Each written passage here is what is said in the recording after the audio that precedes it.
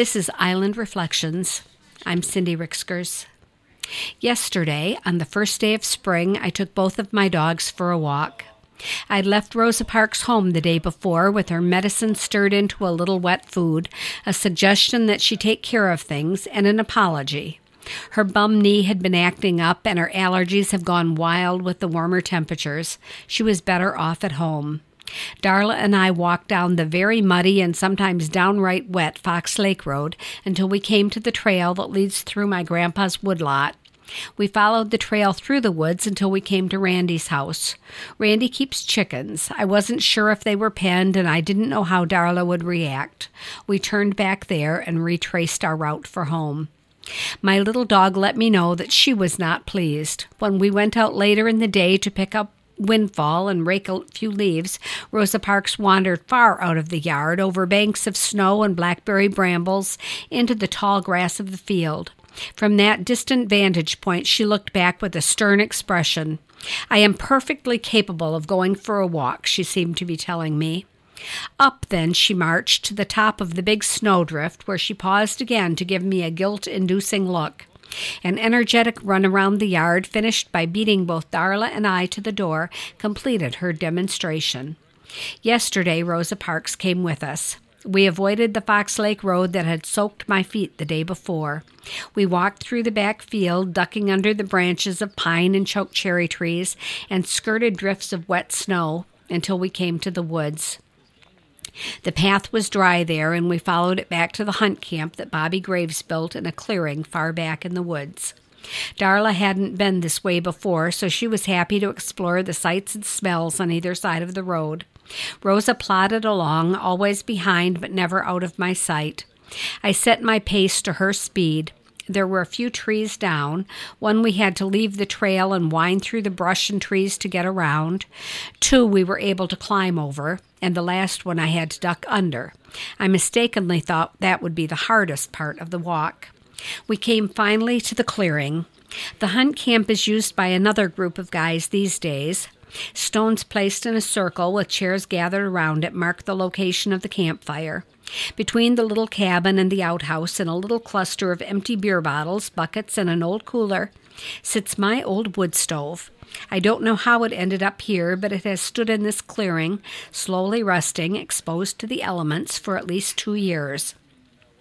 The stove was purchased new by my husband's Uncle Don. He and his wife had moved into an old schoolhouse and were converting it into a home. The wood stove was cast iron, tall and roundish in shape, supported with sturdy legs. In their home, the stovepipe was of shiny stainless steel. Don and his wife separated. They each moved to different homes. When my husband and I were building our little house on Beaver Island, we bought the wood stove. I was always very proud of the way that it looked, with its big round knobs for draft and double doors with bright wood handles that could stand open to appreciate the fire. There was a wood-knobbed screen that snapped in to shield against flying sparks. The stove never did heat very well, though. It should have. It was designed for it. It had a good rating and could hold a big knot of wood. When all conditions were right, we could certainly get the house warm. We never could get it to stay warm, though. Through every possible combination of draft and damper settings, through wood that ranged from windfall and slab wood to the hardest maple logs, through experiments with different locations and different chimneys, that fire needed to be fed. Most winters I worked very hard to stay barely comfortable. I woke in the morning to a house that was generally 42 degrees, though there were days that water was frozen in the dog's dish. I'd work the coals into flame with kindling and dry wood, then retreat to the bathroom with its electric heater. There, sitting on the side of the tub, I'd drink coffee and write in my journal while the house warmed up. When I came home from work, the house was again 42 degrees. Again, I'd stoke the fire, then take a long walk while the house got to a temperature that I could relax in. After 20 years of struggling with that stove, one winter my water pipes froze 14 times and burst 3 times, and all the additional work that heating with wood entails, I switched over to propane for my heat.